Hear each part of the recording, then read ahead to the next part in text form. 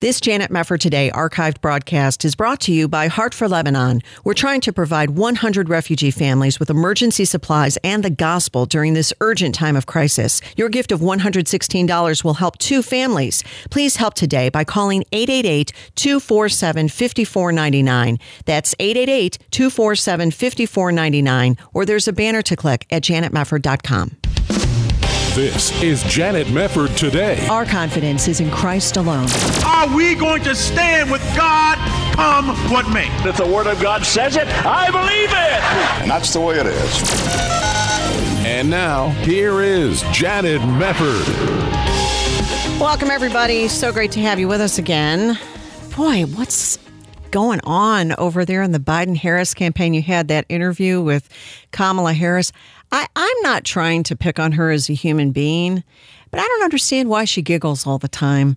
I guess if you are more focused on trying to look likable, then you would do your giggling thing to try to make people think you're endearing. But when you're asked if you have a socialist or progressive perspective, it seems as if you ought to just cop to it and lay it out there. So that's one angle. And we have multiple videos that are showing up on social media day after day of Kamala dancing in the rain and Kamala giggling in the microphone. And I'm thinking to myself, take the party out of it and take the sex of the candidate out of it.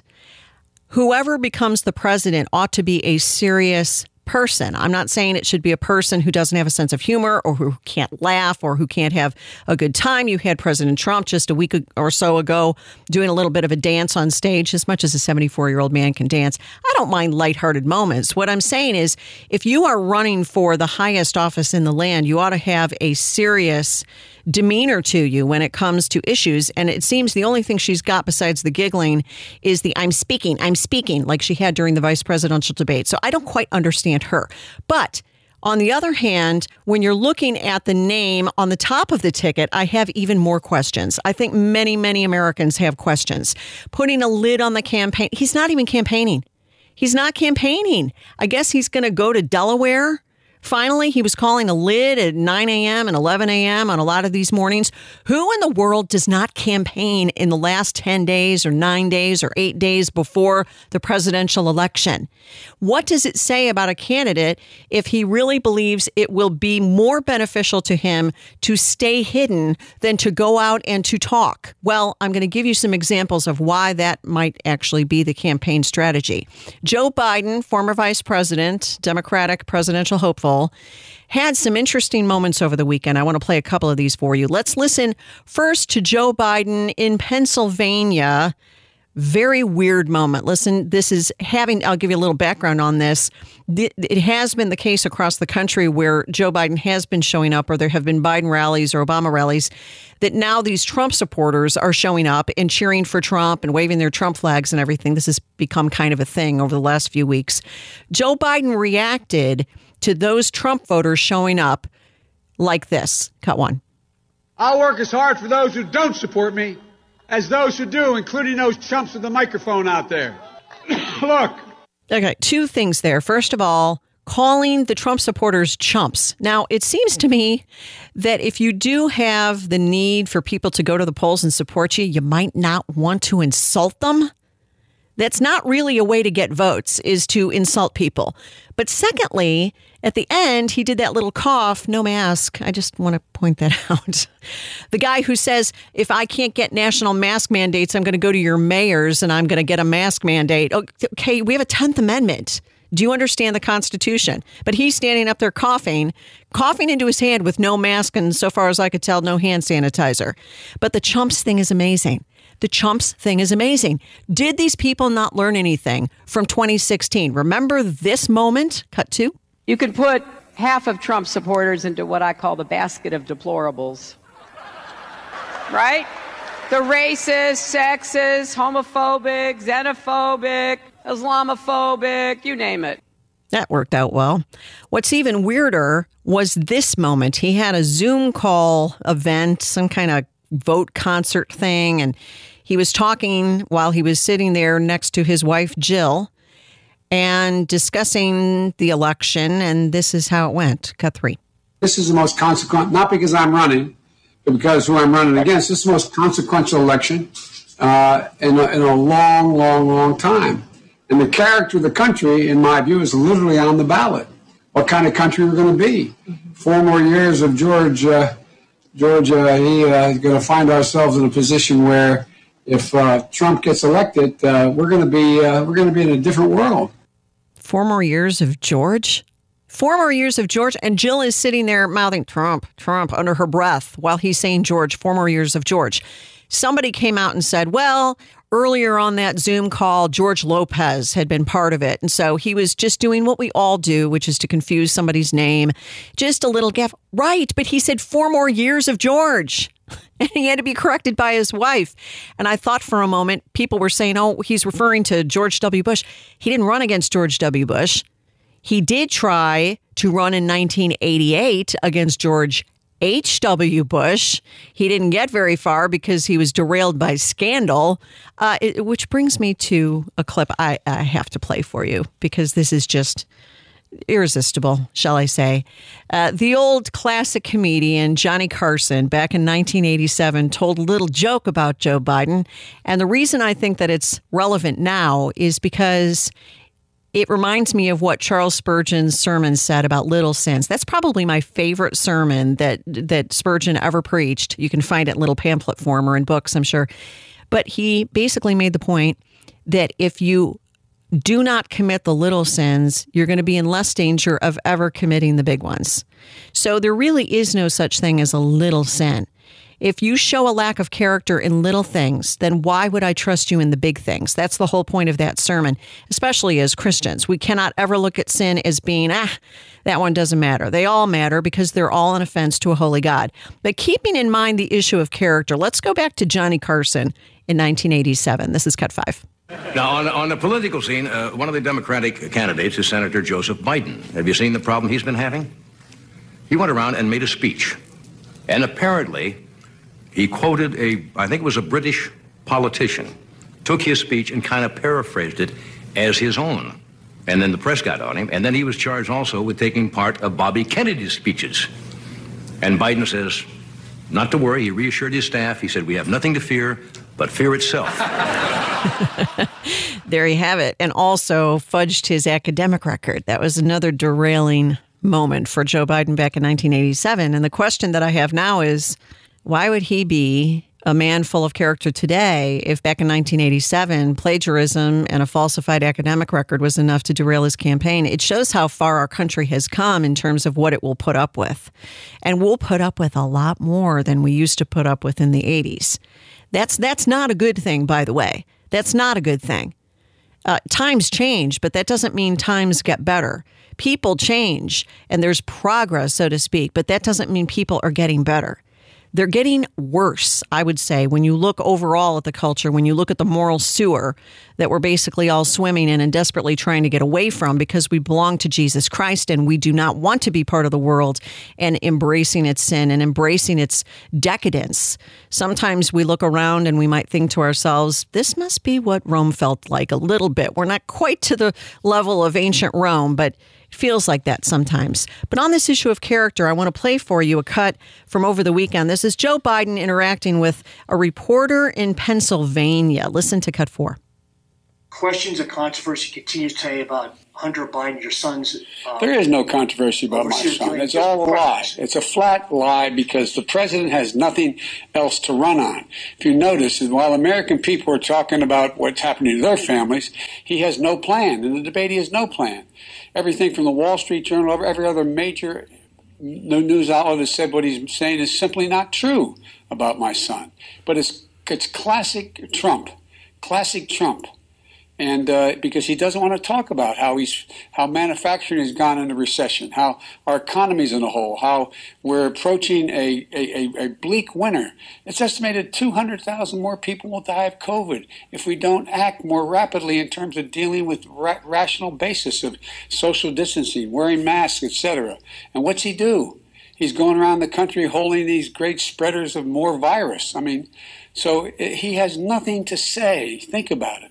What is his plan for the next 4 years except more of the same? Failure. Is that really the case? Well, you can decide for yourself. We're going to get into more about the Biden family and particularly the Biden family as it relates to China with director M.A. Taylor. We'll come back right after this. You're listening to Janet Mefford Today.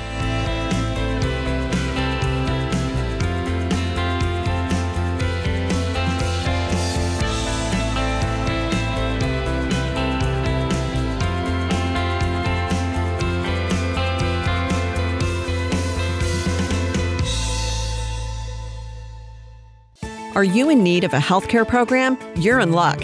As a member of Liberty HealthShare, you're part of a community that comes together to share their medical expenses. You can sign up throughout the year with memberships starting as early as the following month, and there are no contracts or commitments. Programs start as low as $349 per month, and there's no network, so you can choose your own doctors and hospitals. Liberty HealthShare is a nonprofit ministry, not insurance, so your money goes toward helping other members with their eligible medical expenses. And in your time of need, other members are there for you, too. You can feel good knowing you're part of a community of like-minded individuals who understand the importance of people coming together to bear one another's burdens. Find out more at libertyhealthshare.org/JMT. That's libertyhealthshare.org/JMT. Or call now, 855-565-2561. 855-565-2561. Did you know that Bible List believers around the world are praying to receive their very own copy of God's Word? Through the Ministry of Bible League International, you can send those Bibles today. Hear from Meng in Vietnam. If they don't have Bible, how they can find the truth? Because the Bible like a map to bring them to find the truth. And many people, they are really hungry for the Word of God, and then they need the Bible. Nepo is a pastor in Ghana praying for Bibles for former Muslim radicals now following Christ. Anna was forced into an arranged marriage to an abusive atheist in Albania, but her godly witness changed his heart, and now he needs a Bible. Emilio lost everything after his home was burned by terrorists in Mexico, and he's praying for a Bible to share Christ with others. Will you be the answer to these pleas for God's Word? $5 sends one Bible, $50 sends 10, and because of a matching gift right now, your gift will be doubled. Call 800-YES-WORD, 800-YES-WORD, 800-YES-WORD, or there's a banner to click at janetmefford.com. You're listening to Janet Mefford Today. And now, here's Janet. Well, former Vice President Joe Biden says all this shocking news of political and moral corruption coming straight from son Hunter's abandoned laptop is a smear campaign. Speaking on 60 Minutes, the former VP said Rudy Giuliani is being duped by Russian disinformation, despite the fact that the National Intelligence Director, John Ratcliffe, already confirmed that's not the case. And what of that one email about an unspecified business dealing reported by the New York Post as outlining a provisional agreement under which 80% of the equity would be split equally among 4 people, with H apparently referring to Biden, and that curious other line, 10, held by H for the big guy. Now, who might that big guy be? One thing is for sure, the Biden family has a lot of explaining to do, which is why just days before the presidential election, Joe Biden is constantly calling lids. But the trail of his corruption is not new. In fact, we're going to talk about it now with M.A. Taylor, who's director of the film Riding the Dragon, The Biden's Chinese Secrets, available on YouTube. Matthew, just great to have you with us. Thank you for being here. Thank you for having me. Great to be here. Thank you. What do you make about all these bombshells over the last several weeks about Hunter Biden and the allegations of corruption and profiteering? I mean, you knew about the backstory here, but what's your reaction been to how Biden's been handling all of this? Well, I'm surprised that Joe Biden has just been calling Russia, Russia, Russia. Because when we did our film project and released it a couple months ago, everything in our film, we didn't know all the details we know now, but everything in the film, a lot of it was public knowledge. Hunter Biden's trip had been covered by the press in 2013 when it happened. And these things had been out there. They had not been all put together in one package. So whether or not the laptop or everything in the laptop is true or not, we do know that large portions of these stories are in fact factual and have been covered by the press in certain instances. So if he has to address these things, he has to address each of the individual pieces as opposed to just wholesale saying none of it's true, I don't know anything, which I think is completely in his word, malarkey. Yeah, right. Yeah, absolutely. And it's kind of funny, too, because when you mention that the media has reported on various stories along the way, funny how they're not interested in putting all those pieces together at a very critical time in the nation's history, right before he might be elected president. Well, absolutely. And I think this is actually one of their excuses. They say, oh, it's old news. We already covered it. If this was any other presidential candidate, they would be covering every last piece. And look, let's pretend that it is a Russian hoax. They should at least take the time out to investigate whether it is. Because last time I checked, the current sitting president had tens of millions of dollars investigated or put into an investigation on whether his presidency was a Russian hoax or a Russian operation. Right. So why would nobody be investigating all of these allegations? Because what if in fact they are true? Because if they are in fact true, then we would be electing a president that is compromised by the Chinese. So all presidential candidates need to be vetted fully, and this is the least vetted presidential candidate, definitely in my lifetime and maybe in the history of the United States. I think you're right about that. Going back to 2013, and we could even go back to 2009, but 2013 was something that you mentioned. That was when Joe Biden, who was the vice president at the time and the point person on Chinese policy, that's a key point in all of this, went to China with his son, and about 10 days later, I think it was, the son's investment firm, his small investment firm, got a $1 billion deal directly from the Chinese government. And this is something that you cover in your movie. Has there ever been an adequate explanation from Hunter, from Joe Biden, as to why that could possibly be on the up and up? Well, look, no, there's never been any explanations on any of these allegations or any of these companies or anything. The fact of the matter is that when Bohai Harvest, which is the company that was created with this investment, was created, abilities that other banks, Deutsche Bank, Goldman Sachs, did not have, granted by the Chinese. And of course, I like to point to the fact that if you have something, a company or tech company, when you put somebody on your board or you give them money to participate, usually they have an expertise. Yeah. Your tech company will hire a Bill Gates or put him on the board. Hunter Biden has no expertise. He self-admittedly has no expertise. And so the fact that he's there, as he says in interviews that are in our movie, is probably because Biden is his last name. And that's the only expertise he has. And so, again, maybe it's all a coincidence. But even if it is a coincidence, it should be looked into. It should be vetted. Just on the fact that this man is running for president and his son is connected to all of these horribly dangerous investments with the Chinese. Yeah, well, he was making buku bucks as a board member of Burisma, as we know, in Ukraine. Then we have it on tape that Joe Biden bragged about having put pressure on Ukraine to fire the prosecutor who was looking into Burisma. And yet he stood in front of voters last week at the debate and said nothing was unethical pertaining to Hunter Biden during his work in Ukraine. What's your response to that? Well, again, I think this is all of this information in all of these deals really show a larger, Joe Biden said it's all about you're voting for character. Well, this shows your character. Yeah. Because you're right. A lot of these things are not illegal. People sit on boards and Chinese money is invested into U.S. companies. Where the character comes in is what are they doing with this money? What is Bohai Harvest investing in? They're not investing in Disney. They're not investing in Ford. They're investing in companies that commit espionage and undermine the U.S. U.S. national security. So yes, it is a character. This is a character election, and the character that we've seen from these deals, even though they may not be illegal, is very, very low and dangerous for the President of the United States. Well, right. Joe Biden on the record saying a rising China is a positive development. He doesn't see China as a threat. But China clearly is a threat. Here we are still to some extent locked down and masked up because of this Wuhan virus. We've got the Chinese Communist Party cracking down on its own people, on the Uyghurs, on the Christians. There are lots and lots of scary things going on in China. To what extent does Joe Biden's attitude toward China pose a very serious concern for the American people if he were to become president?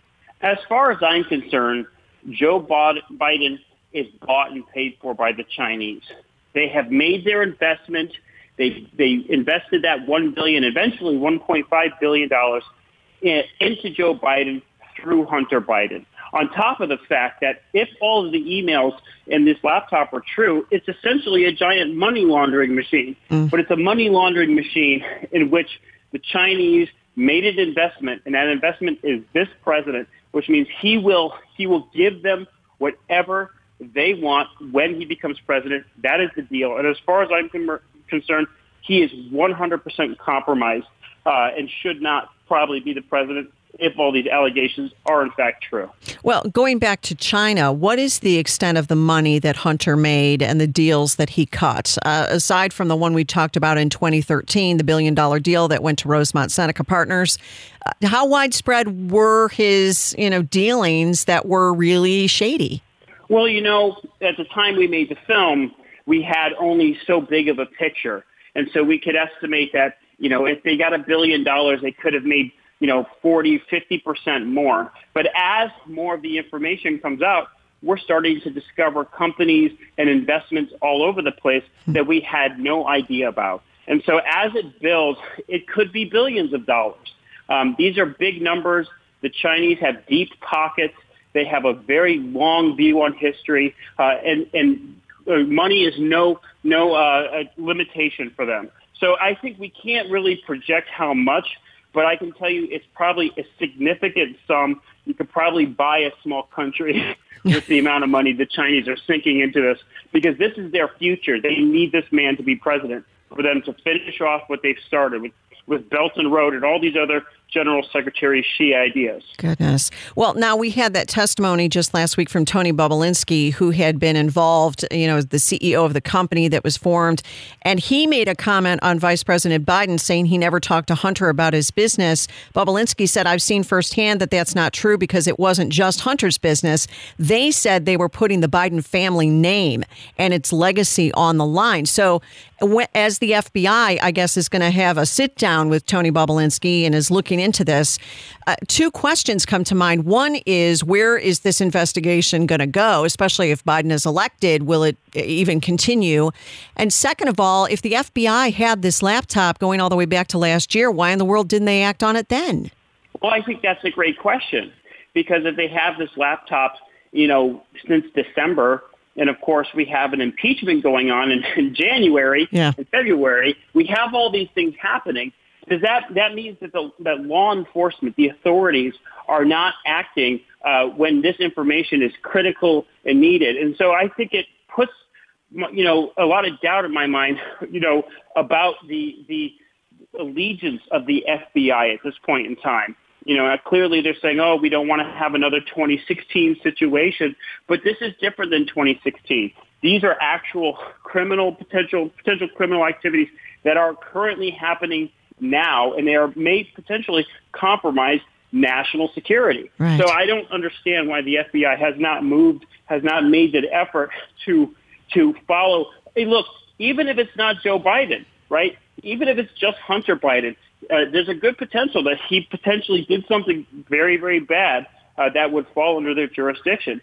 And the fact that they're not doing anything makes me deeply concerned for the security of everybody in this country. Yeah, really good point. Well, you can check it out on YouTube, Riding the Dragon, The Biden's Chinese Secrets. M.A. Taylor, the director of Riding the Dragon, spending some very interesting quality moments with us, important stuff. M.A., thank you so much for being with us. It was great to have you. Thank you for having me. Pleasure. You're so welcome. Take care. We'll be back on Janet Mefford Today.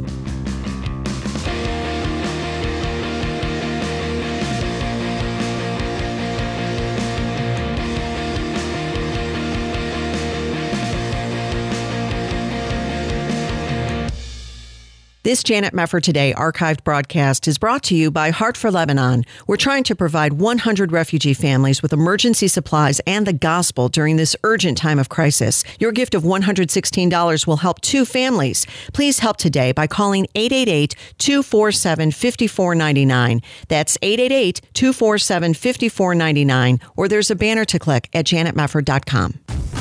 This is Janet Mefford Today. And now, here's your host, Janet Mefford. Welcome back. Whoever dwells in the shelter of the Most High will rest in the shadow of the Almighty. You might recognize that verse as the first verse of Psalm 91, a beloved psalm for its reminder that the Lord is our refuge and our fortress in the midst of fear and danger. And it's also composed of many Hebrew words whose meaning we may not have considered. So we're going to consider them today with Dr. Jeffrey Johnson. He is founder and president of Israel Today Ministries and author of the book we'll be talking about, Behold His Yeshua, Psalm 91. Dr. Johnson, great to have you with us. How are you? Well, I'm fine, Janet. Thank you so much. It's a delight to be with you. Well, it's a delight for us to have you here. You wrote this book during the pandemic. This has been a good psalm, I know, to read and study during the pandemic. But how did you choose Psalm 91 as opposed to some of the other psalms? Oh, my. Great question. It's been a psalm, of course, I use all my life in some of the situations we find ourselves in. As you know, I'm the president of Israel Today Ministries, and we work in the Middle East, principally Israel and part of the Palestinian areas. And from time to time, we would find ourselves in precarious positions and situations, and we relied upon the psalm very much. When the pandemic hit, I was encouraged to write something that would encourage our constituency. And what developed was a series of 9 lessons. And we then put it on social media, and the response was just overwhelming. And we asked our publisher if he would be interested. And they said yes. And so basically the motivational impetus is simply to remind people of the sovereignty of God, that he is in absolute control, even if we don't understand why the circumstances are the way they are. So basically that was the backstory, the motivation to write this deceitfully small but very powerful book. And so that was the motivation, Janet. That's great. Well, as you point out in your book, the Talmud calls it the Song of Plagues. Can you give people a little bit of background as to the context of this Psalm 91? Well, absolutely. Now, scholars debate. They're not sure if David wrote this or Moses. Either way, it makes sense when you look at the text itself. It would be applicable to the wilderness wanderings. It would be applicable to the tumultuous life, the ups and downs of David as well. And the ancients, as you said, just relied upon this psalm. Every time, whether it was a plague or an enemy, and as you delve into the psalm, it emphasizes demonic attack. Yeah. The arrows mentioned, that we don't have to be afraid by the arrows that fly by day. It is either a reference to a plague or demonic power itself, or perhaps a plague that demons created. It's this kind of thing. And we are under attack. We forget these things, that there is a spiritual warfare going on. Yeah. And so the backdrop is the rabbis generally and affectionately referred to Psalm 91 as a song of plagues, a go-to song when everything seems to fall apart. Yeah, it's perfect. It's perfect. And each verse is so good. When you go to the first verse, which I quoted earlier, whoever dwells in the shelter of the Most High will rest in the shadow of the Almighty. And then going into verses 2 through 4, I will say of the Lord, he is my refuge and my fortress, my God, in whom I trust. Surely he will save you from the fowler's snare and from the deadly pestilence. He will cover you with his feathers, and under his wings you will find refuge. His faithfulness will be your shield and rampart. What do you pull out of that section? I kind of combined the two, but pulling out of that text some of the Hebrew to help people understand a little bit more about terms like shadow or shade or refuge and fortress, which you say refers to the temple, for example. Yes, absolutely. The idea here is the word translated in English, for example, is mercy. Translated mercy is the Hebrew word chesed. The shadow, the shade, the refuge. The psalm talks about a bulwark, which is a wall. There's a lot of talk about walls these days. The shield, which completely surrounds the soldier, where he can move freely within the protection of the shield. This idea is a very Middle Eastern idea, and let me explain it this way. By just simply something that happened to me. The idea is of hospitality. You remember the parable, Matthew 25, where the master of the house gave the servants 5 talents, 2 talents, 1 talent. And the guy that had the 1 talent buried the thing for fear, and we know the story. But the idea is that the servants were members of the master's household. We are servants of the Lord. Now, when we are in the Middle East and you are invited into the home, whether it's a Jewish home or an Arab home, there's an unspoken principle that is the Hebrew word chesed, or shade or shadow, that we're looking at here. When you are in their home, you are under their protection, their provision, their safety. And the idea, however, is if you're considered a member of the family. And being a member of the family, you do the dishes. You're in their house. It's that sort of thing. Yeah. And that was the idea of the parable in Matthew 25. The servants had to do things. But listen, one day, while this principle was fleshed out in a very real way, back in the mid-2000s, there was a lot of tension between the Israelis and Palestinians. There were tanks in the streets, gunfire, just really bad things happening. And I was with Palestinian Christians, for example, and yes, there are Palestinians who love Jesus. And I was writing a book, and I was staying with them. And, 5 times a day, the imam in the minaret, the local mosque, they pray 5 times a day. It starts around 5:30. Now, I'm not a morning person. And, you're woken up by this. And you get used to it after a while. One day, I heard what I thought was the word Zionist or American.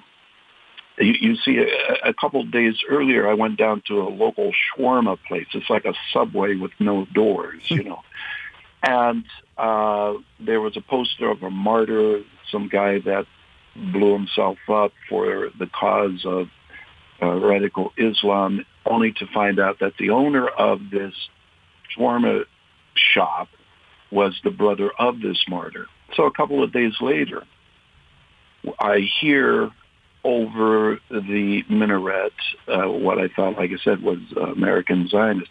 So I asked my friends, what did the imam say? He sounds angry today.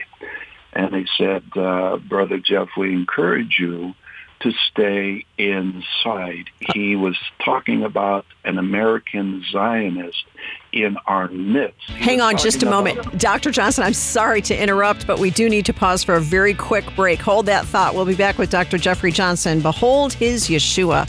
Psalm 91 is his book. We'll come back on Janet Mefford Today.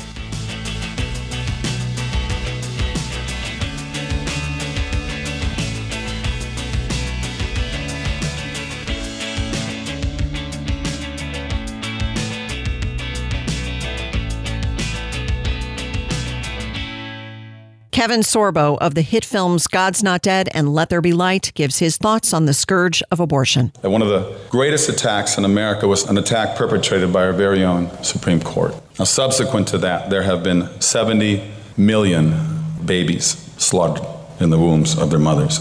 That is more than the entire population of Canada and Australia combined.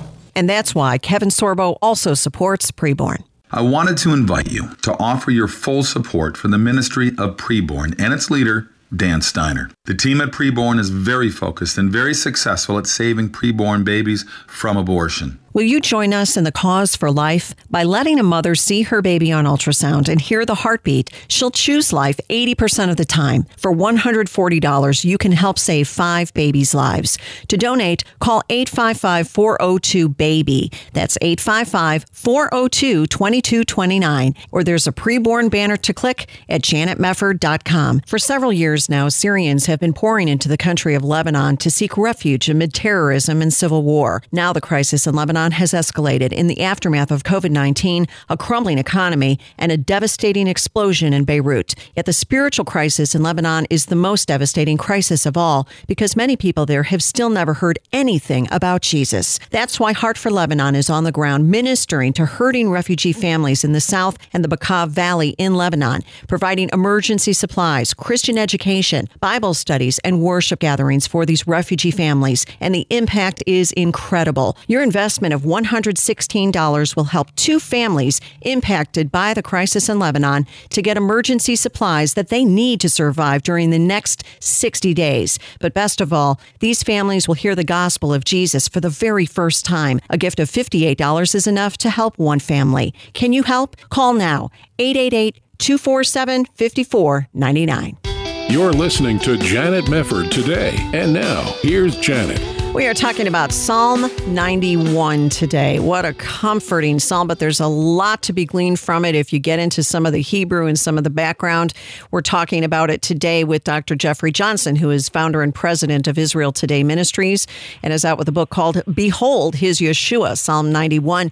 I'm so sorry, Dr. Johnson, we're going to have to pick up the story where you had to inconveniently leave off, but you were telling this story about being in Palestine and talking to some of these Christians, and you heard over this minaret something that sounded like American Zionist. What happened after that? Well, first of all, my wife always says they just want a yes or a no. I will tell you how the watch is made, No problem. But anyway, no, long story short. Okay, the imam was warning the village of my presence, and so that was daunting and shocking. The point is, they recommended I stay inside.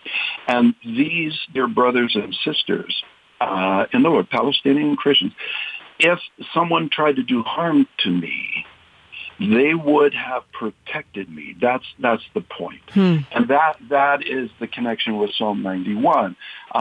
We are under the shadow, the protection under his wings. And the wings, here's a Jewish background to that briefly. The prayer shawl, what is called the talit, as you may know, has 4 fringes on the corners of the prayer shawl. When the woman reached out in the New Testament and reached out and touched the hem of the Lord's garment to be healed, it wasn't a hem as we think of in the West as the hem of a garment. It was one of these fringes. The fringes represent the law. And they are also called in the book of Malachi, the prophet talks about the Son of Righteousness will come with healing in his wings. They are also called wings, these fringes. The woman reached out and grabbed the fringe, believing the prophet that the Messiah had healing in his wings or the fringes of his prayer shawl. And of course, we know the story that he or she was healed. And we are under his wings. Now, the rabbis talk about the protection of that. Some reference the wings of the cherubim that was over the mercy seat where the Shekinah glory, the presence of God, dwelt. Either way, the idea is consistent that we are protected in the shelter. We are in the presence of God. We are protected under his wings, under the shadow, in the shelter, in the provision of. And just about every verse indirectly refers to that. The shield, the wall that surrounds us, the shield that surrounds us, the presence of God.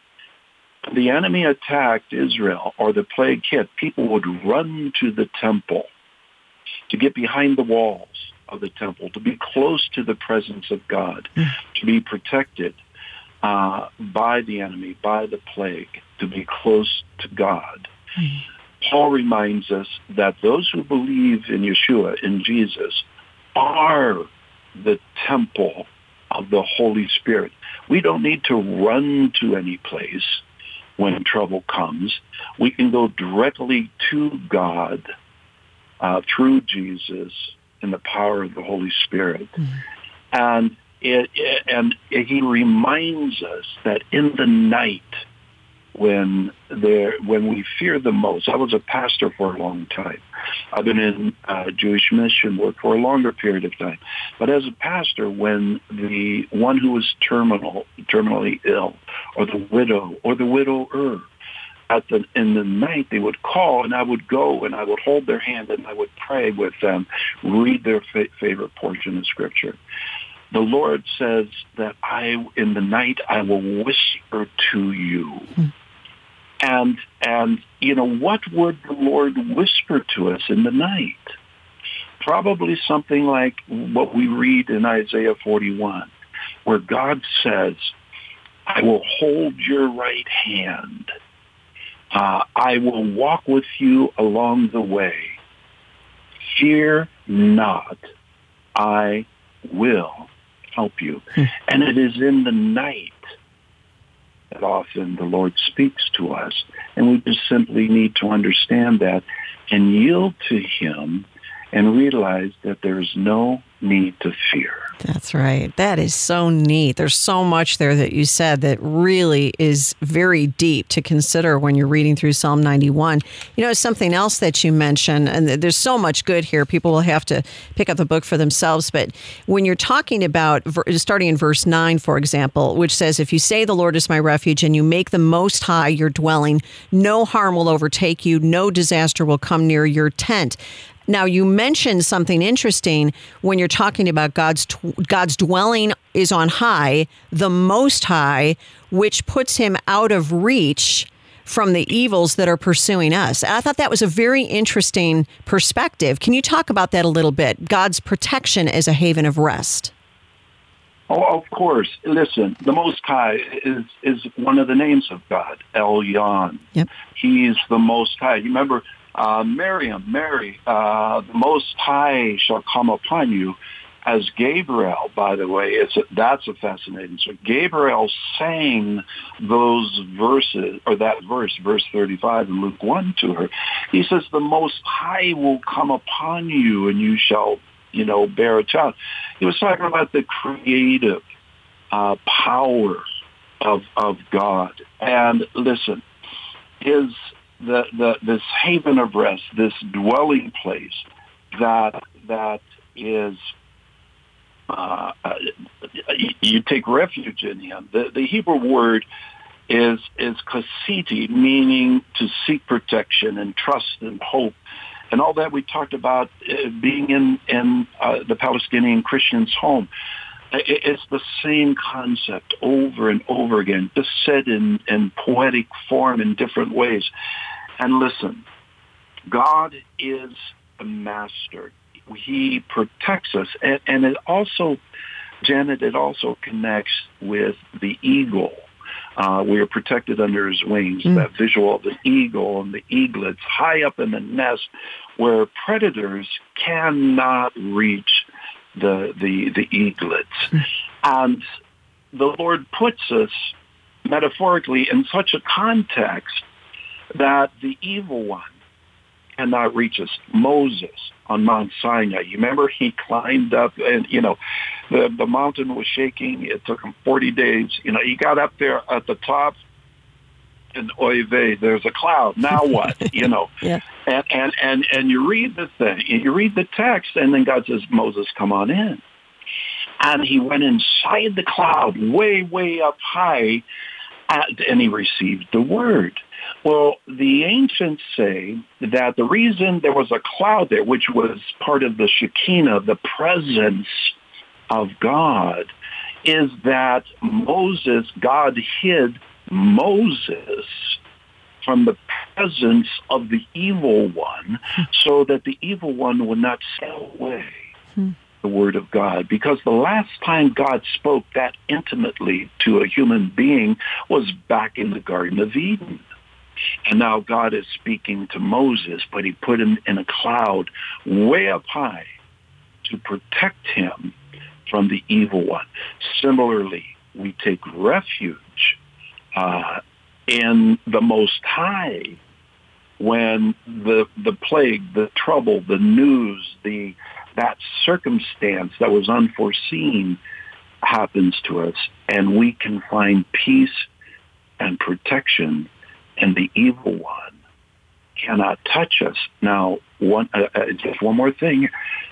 We are never told that we will not face trouble. But we are told when trouble comes, and it does. It's life, when trouble comes, that the Lord will walk with you along the way. He says, you shall have tribulation, but be of good cheer. He has overcome. Yes. So this is basically the visual, the idea. There's a lot of meaning behind being up high, protected from the evil one. There's so much there. I mean, it's just chock full of meaning, and people will really want to go back and study Psalm 91 and pick up your book. It's called Behold His Yeshua. Dr. Jeffrey Johnson, who is the founder of Israel Today Ministries. You can check them out at israeltodayministries.org. Such a delight, Dr. Johnson, to have you with us. Thank you so much for being here. It has been a joy, Janet. Shalom to you and your friends. Thank you so much. You too. God bless you. Thank you for being with us here on Janet Mefford today. It is just an honor to have you here with us, and we hope you'll join us for the next broadcast. God bless. We'll see you next time.